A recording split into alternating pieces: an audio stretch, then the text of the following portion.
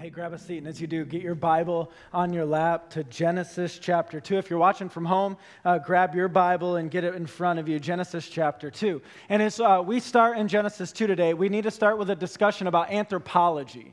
Not the store in the mall, but the study. What is anthropology? Anthropology is the study of human beings. It's the study of what it means to be human. And now, if you go to a college, university, any educational institution, you take a class on anthropology, or we also have to understand that in all different subjects, anthropology is woven into a science or a social studies. It gets at what does it mean to be human? And every discussion about anthropology, every a field of study related to anthropology has to answer this question. It's the origin question. Where did the human being come from? And how that field of study related to anthropology answers that question will dictate a lot about how they go about teaching what it means to be human. We know this because we said last week this whole idea that origins orient.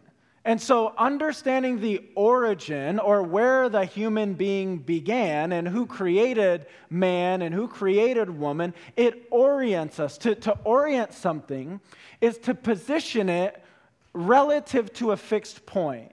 We said a compass orients us to what direction we're going. It shows us where we're at in relation to true north. The book of Genesis orients us.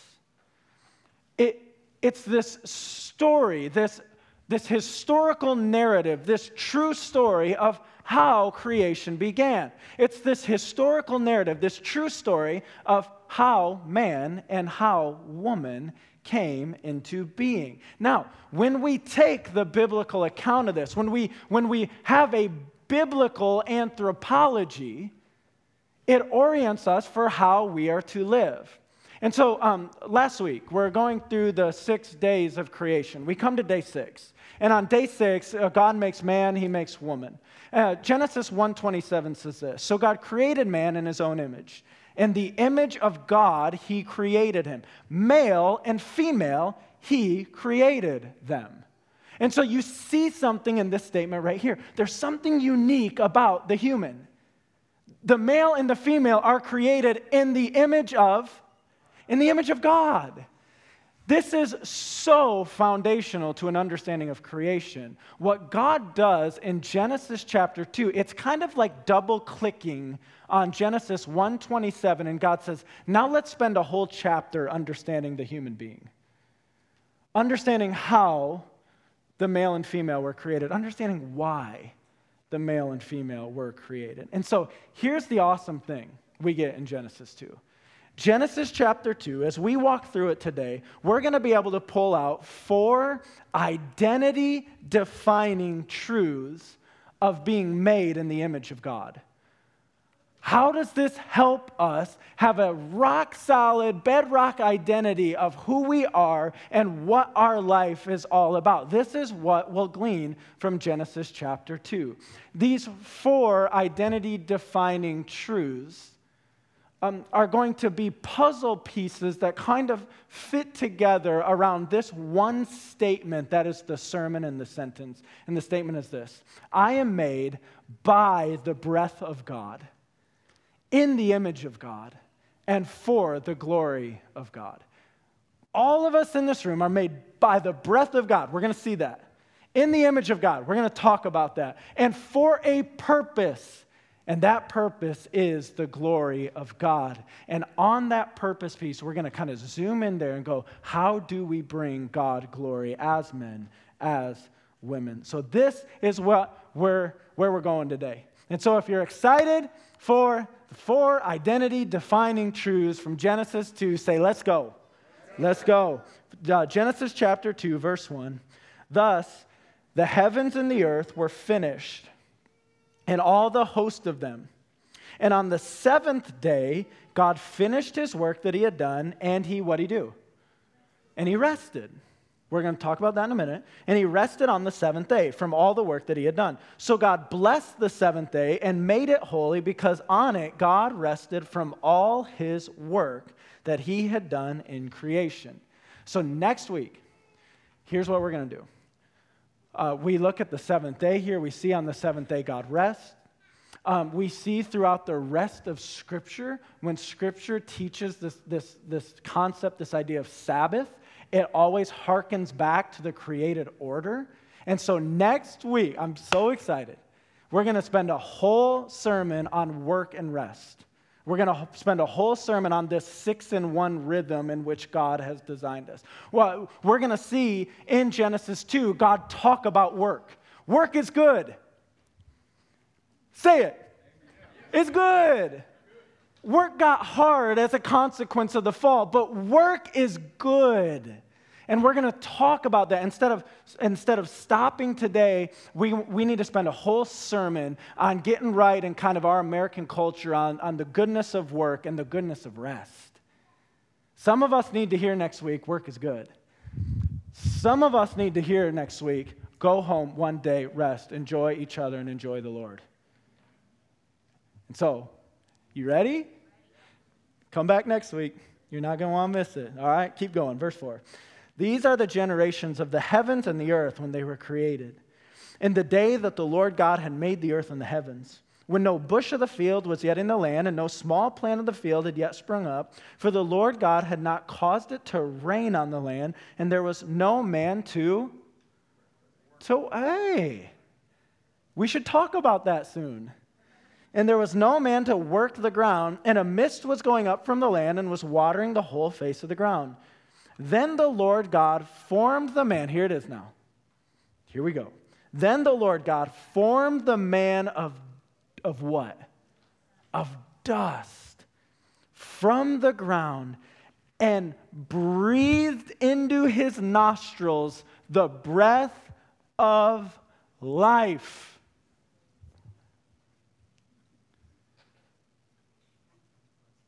Be in awe of the word. Thank you. Someone's like, wow. They're like, he's waiting for a wow. We're waiting for a wow. We can grow so, I tell us this every week. We can grow so familiar to God's word that we don't stop. And then the Lord God formed the man of dust from the ground, breathed into his nostrils the breath of life. Did you do your homework assignment last week? Find the dustiest surface in your house, sweep it into your hand. Look at that. God forms from the dirt, he forms from the dust, and then he breathes the breath of life into the nostrils. And the man became a living creature. First identity-defining thing of what it means to be an image bearer is this: I have been given life. I've been given life. I've been given life by the breath of God. Given life by the breath of God. Only about the human do we find this said. Only about the human does it say that God breathed the breath of life into his nostrils. It didn't say that about any of the other created things. It didn't say that about the creatures of the sea. It didn't say that about the beasts that walk on the earth. Only the human being is given life by the very breath of God. We are a unique creation. Hear me now. We're not God, but we are made in the image of God. A unique creation for a unique purpose that we're going to talk more about in a little bit. But we need to understand the uniqueness of how God has made us in his image with his very breath.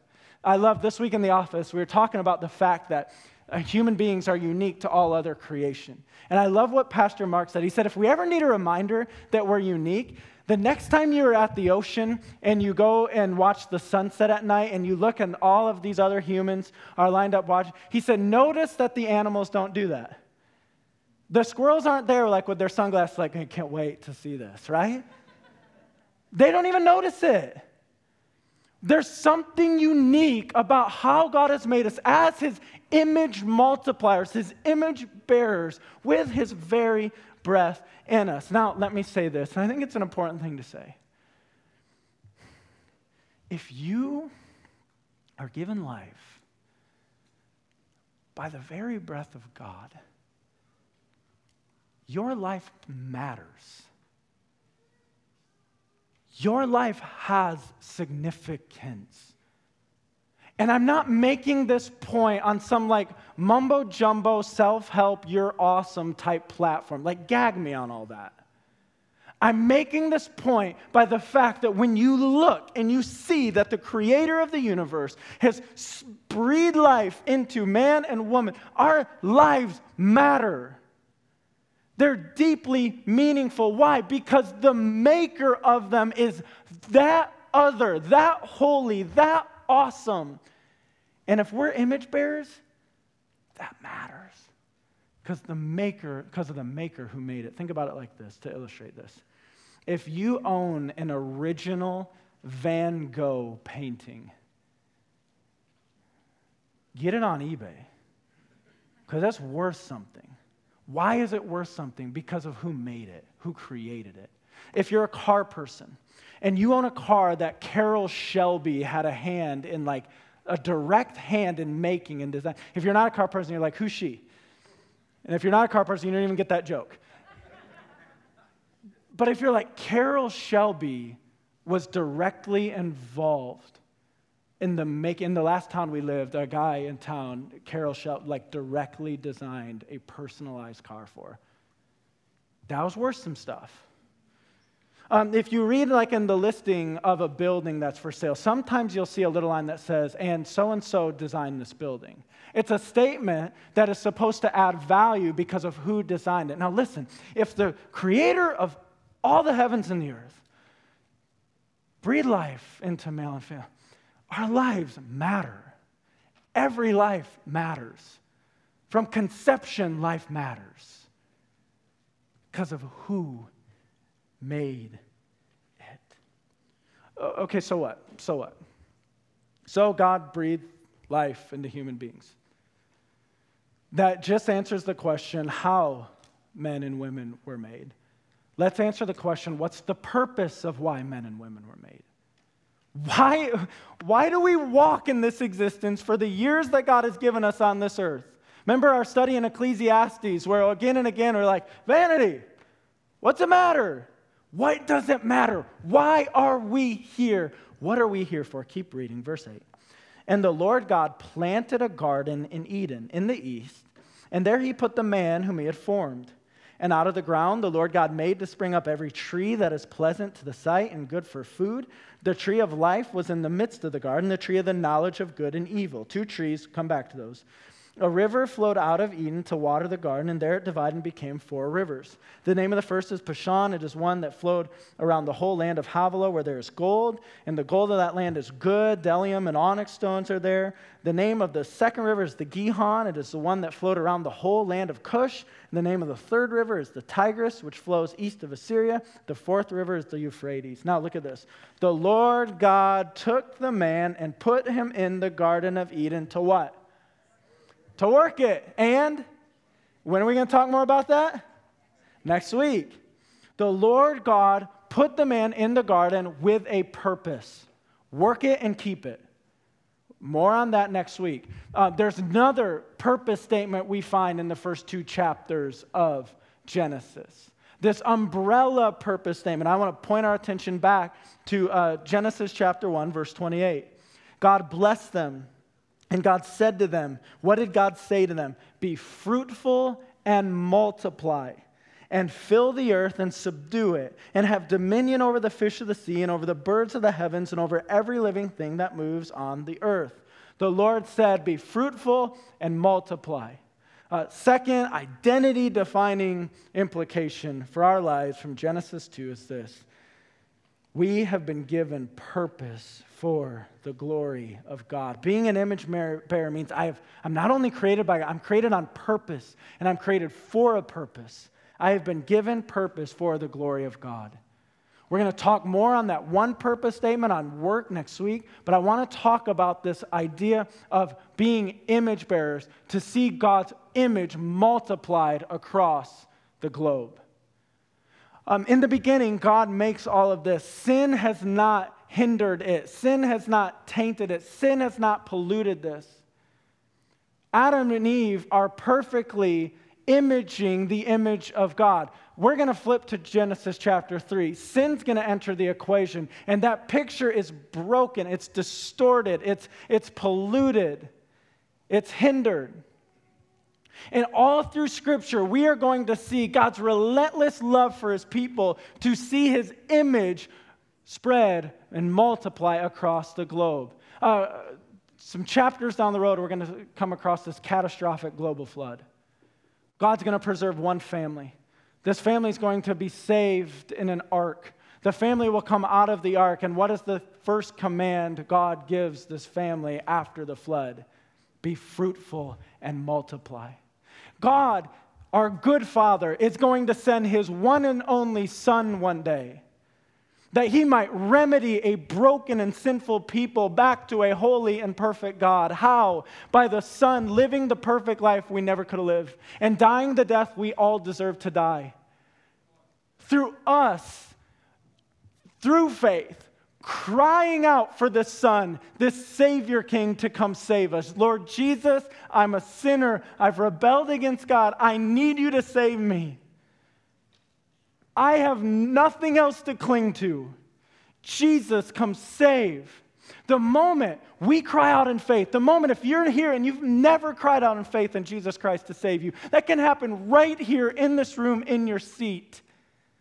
For you to say, Jesus, save me. The moment that happens, the old is gone, the new has come. The moment that happens, we are filled by the very Spirit of God. The moment that happens, we are now able to carry forth this mission God has given us of multiplying His image across the globe.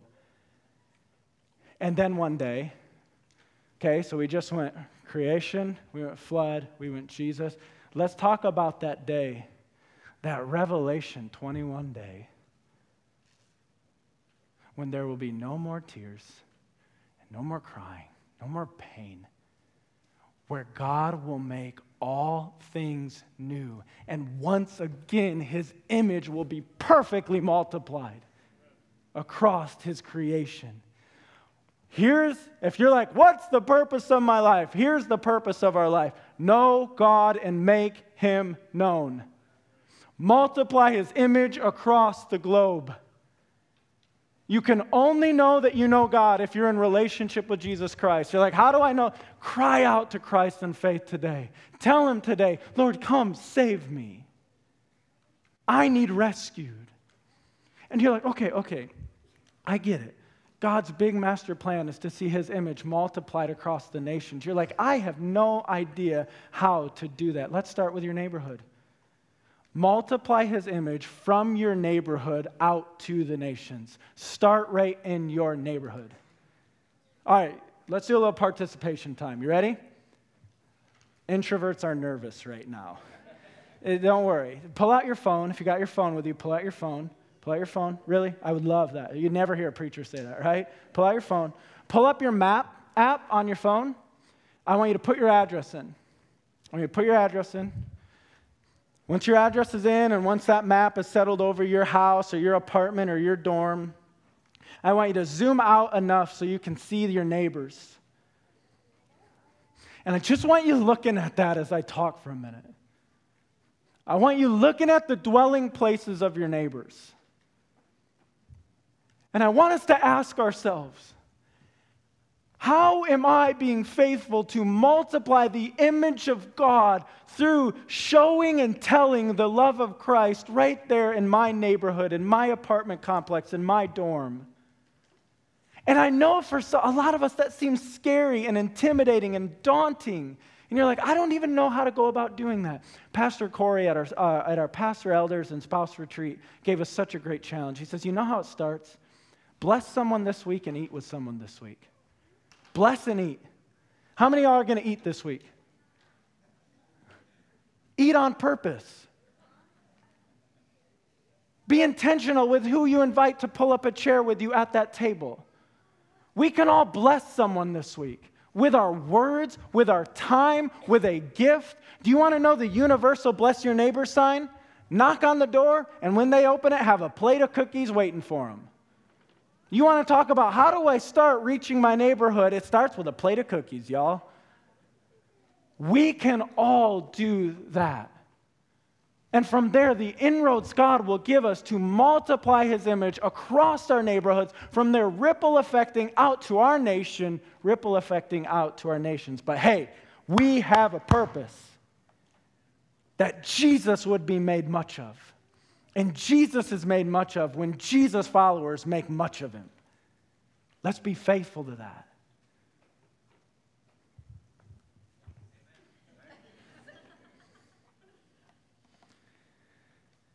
All right. Let's kind of zoom out, big picture. What are we talking about? These are identity-defining realities for us.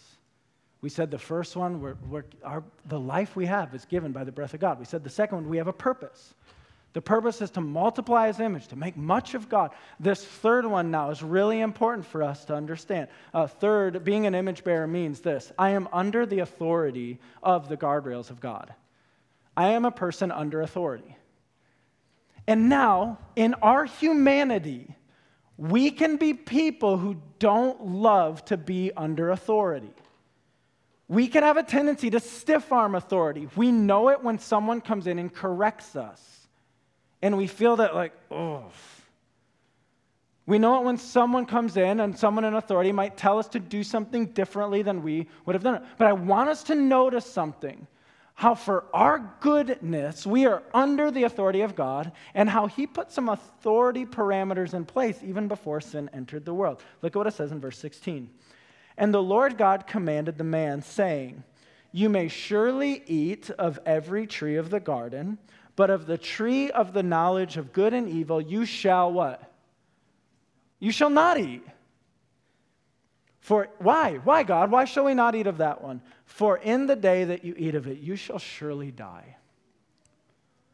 It just struck me in preparing for this series.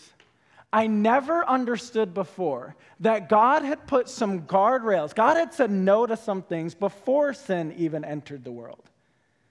I always was like, of course God puts guardrails in place because we're sinful. He had said, enjoy the garden, enjoy it all, just not that one. And it was in place before sin ever came. What does that teach us about God? What does that teach us about us?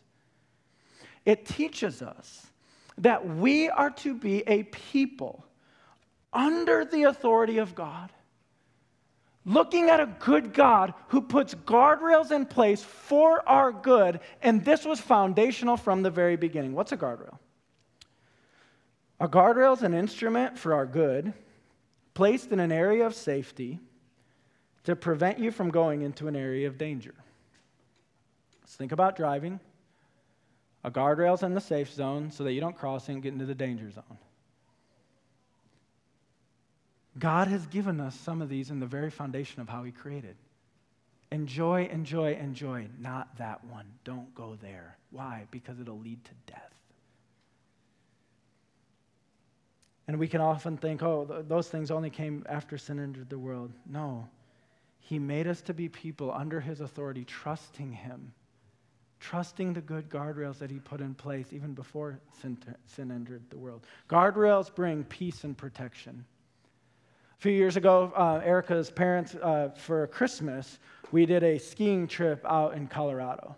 And so one of the days we loaded up into the vans, we caravan, and I was driving one of them. And we're making our way up the mountain. And on one side of the road, you have mountain. On the other side of the road, you have death, just sheer death. There's a little snow on the road. And I'm like, if we spin out right now, we're dead. Like, it's not just like fender bender, we're dead. You roll down a mountain. And so, like, all of her siblings, Erica's got a ton of siblings, I don't even know all their names, and they're all talking in the back seat, having a blast. I am sweating bullets, gripping the steering wheel, going, if we slide off this road, we're goners. A guardrail there would have brought peace, and it would have brought protection. Guardrails bring peace and protection from God. They are gifts from God to us. There is something in the very nature of how God went about creating that lets us know a good God has given good guardrails for our good. And we're subject to his authority on them. His guardrails are good for us. And they are to be obeyed with, here it is, with joy. God is not just some cosmic killjoy. When he says no for a reason. And it's for our good. And all of us know the pain. Every single one of us in this room.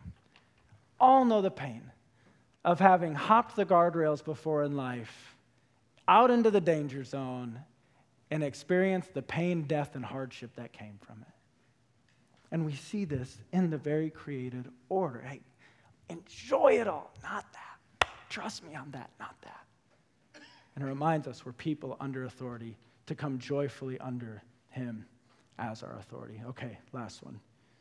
So we've said we have life by the breath of God. We're purpose for the glory of God. We're under the authority of the guardrails of God. Now, as Genesis chapter 2 comes to a close, we see God's goodness.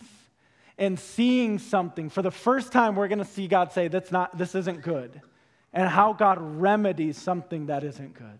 Look at what it says in verse 18. Then the Lord God said, it is not good. So everything up to this point, day 1, God said it was made, and God said it's good. Day 2, God said this, it was made, and it is good. All the way down to day 6, God makes man, and he said, this is very good. Now you come to Genesis 2:18, and God said, this is not good. What's not good? That the man should be alone. I will make him a helper fit for him. Okay, God's going to make a companion. There's going to be companionship now. But it's really weird kind of what happens next.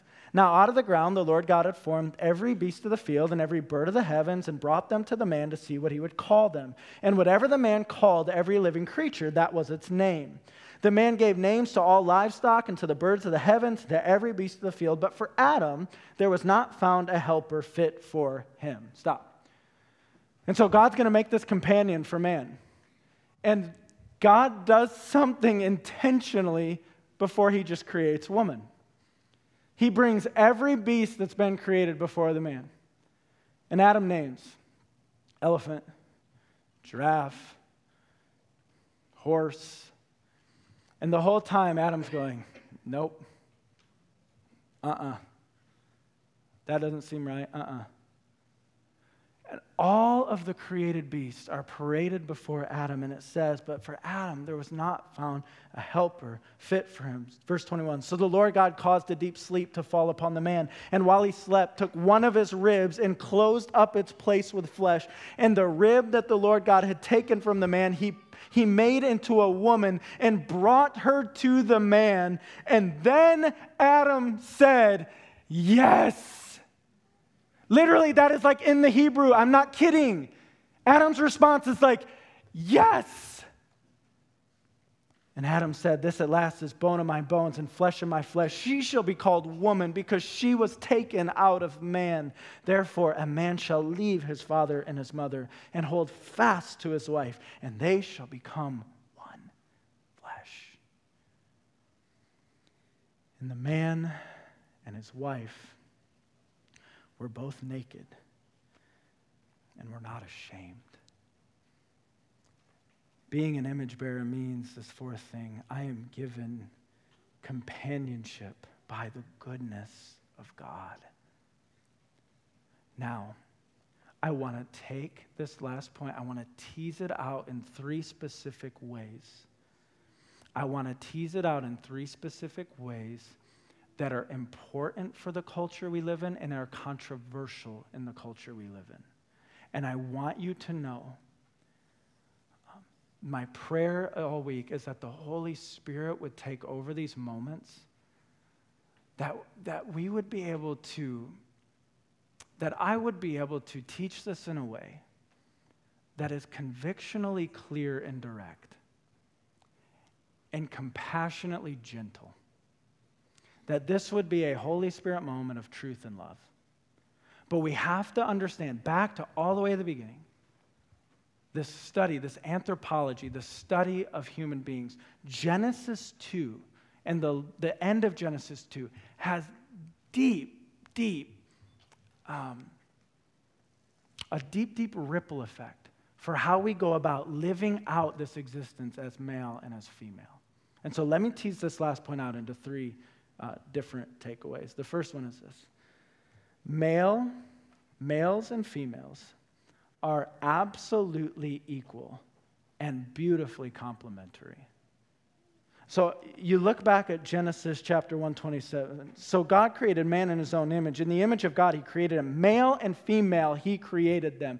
Male, female, human beings, equal in the sight of God. You get to Genesis 2 now, though, and you go, they are the same and they're equal, and yet they're different and they're unique.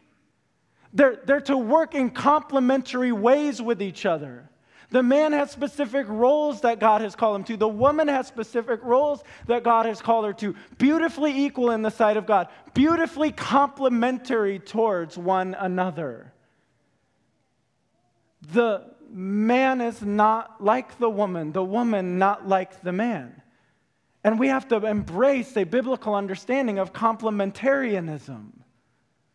That God has designed us to be equal in his sight and to be wonderfully unique and complementary with one another. It's important for us to get. It's a bit controversial in our culture. Maybe the second implication, a bit more controversial. As you look at this account of how God makes male, how God makes female, it's important for us to recognize this. God makes male, and God makes female, which means only God determines gender. Okay? We do not have the authority to dictate gender. God assigns gender. God makes male and female. It's determined at the chromosomal level. And he's not given us the authority to change that. I want to say that with convictional clarity, and I want to say that with compassionate gentleness. Because I recognize in this very room there may be people wrestling with gender identity struggles. And yet I stand here and I want to look you in the eye and I want to say the most loving thing I can do in helping with the wrestle of that is to tell you that God made you male or God made you female. And he did that on purpose. And he's got a wonderful purpose in that. And he did that with intentionality for what he wants to do in and through your life. And to fight against that reality is to live a life of fighting against the very nature of how God created you in his wisdom and in his goodness. Now, culture will say to me, culture will shout back at me. Some of you might even want to stand and shout back at me right now. How dare you say that? How dare you tell someone whether they should see themselves as male or female? Who do you think you are? And my answer to that is, I am a no one. And that is my very point. I don't get to dictate gender. You don't get to dictate gender. God dictates gender. Anyone here wrestling with this topic, don't stay silent. Don't stay silent. Let us know. My prayer for us as a church is that we are a place that can be convictionally clear on what the Bible teaches and compassionately gentle and walking with you through struggles like this for both of us to go on a journey together to come under the authority of the Bible on this, to come under the authority of God on this. Don't stay silent on this. We will walk with you in this. We will love you through this. And the whole time, the prayer is that people that interacted with Jesus is like, I don't approve of your thought on that, but they're like, man, he loves us so much in the midst of it. That's the tension we're seeking to walk in here. It's an important reality. that we need to come to terms with. And then this last implication coming out of the final point is this. From the very beginning, God defined marriage as man and woman. Therefore, a man shall leave his father and his mother and hold fast to his wife. They shall become one flesh. And then man and his wife were both naked and were not ashamed. It's important for us to say that from the very beginning, the biblical definition of marriage has been one man and one woman together for life until death does them part. Which means that as Christians, we cannot embrace any definition of marriage that is not one man, one woman, till death does them part. And again, I look at our congregation and I say, if you're struggling in same-sex attraction, we want to be a place that's convictionally and clear on what we believe the Bible says about this for our good. And is compassionately gentle to come alongside and to journey with you in pursuit of bringing our lives into conformity of what God says here. But Genesis 2:24 is kind of the John 3:16 of marriage verses. This is how God has designed it to be for our good and for his glory. So it's important that we wrestle with those implications. Now, I want to pull us out of this moment. Now, I want you to stand to your feet as I do. I literally want you to stand to your feet. I want to pull us out of this moment. We have to wrestle with the implications of a teaching like Genesis 2 and how it comes to bear on the culture in which we live, how that's been distorted and turned into different ways. But I want to pull us out of this now, and I want us to see again this big picture of what we've just done through Genesis 2, what we've done by pulling out these 4 identity-shaping, identity-defining. And man, if you're a teenager in the room, I'm praying that your anthropology, big word for you to learn today, your understanding of what it means human is fundamentally shaped by what we find in the book of Genesis and not by anything else that people might tell you. But what has happened today? We've just been told that our life comes from God. And if he's the maker of it, it matters. There's value to it. We've just been told today that our life has purpose. That when we get up and work, and whatever work looks like for you, that God is worshiped in that we are to multiply his image from the neighborhood to the nations. It tells me that we're under his authority, that we're to submit to his good guardrails put in place for our good. And it tells us who we are. The very basic, fundamental fact that he has made us male or he has made us female, and it tells us what the pursuit of companionship is to look like in our life. We are made by the breath of God, in the image of God, for the glory of God. And now we leave church to go live with that as a banner over our life. Redeemer, you're loved, you're sent. We'll see you next time.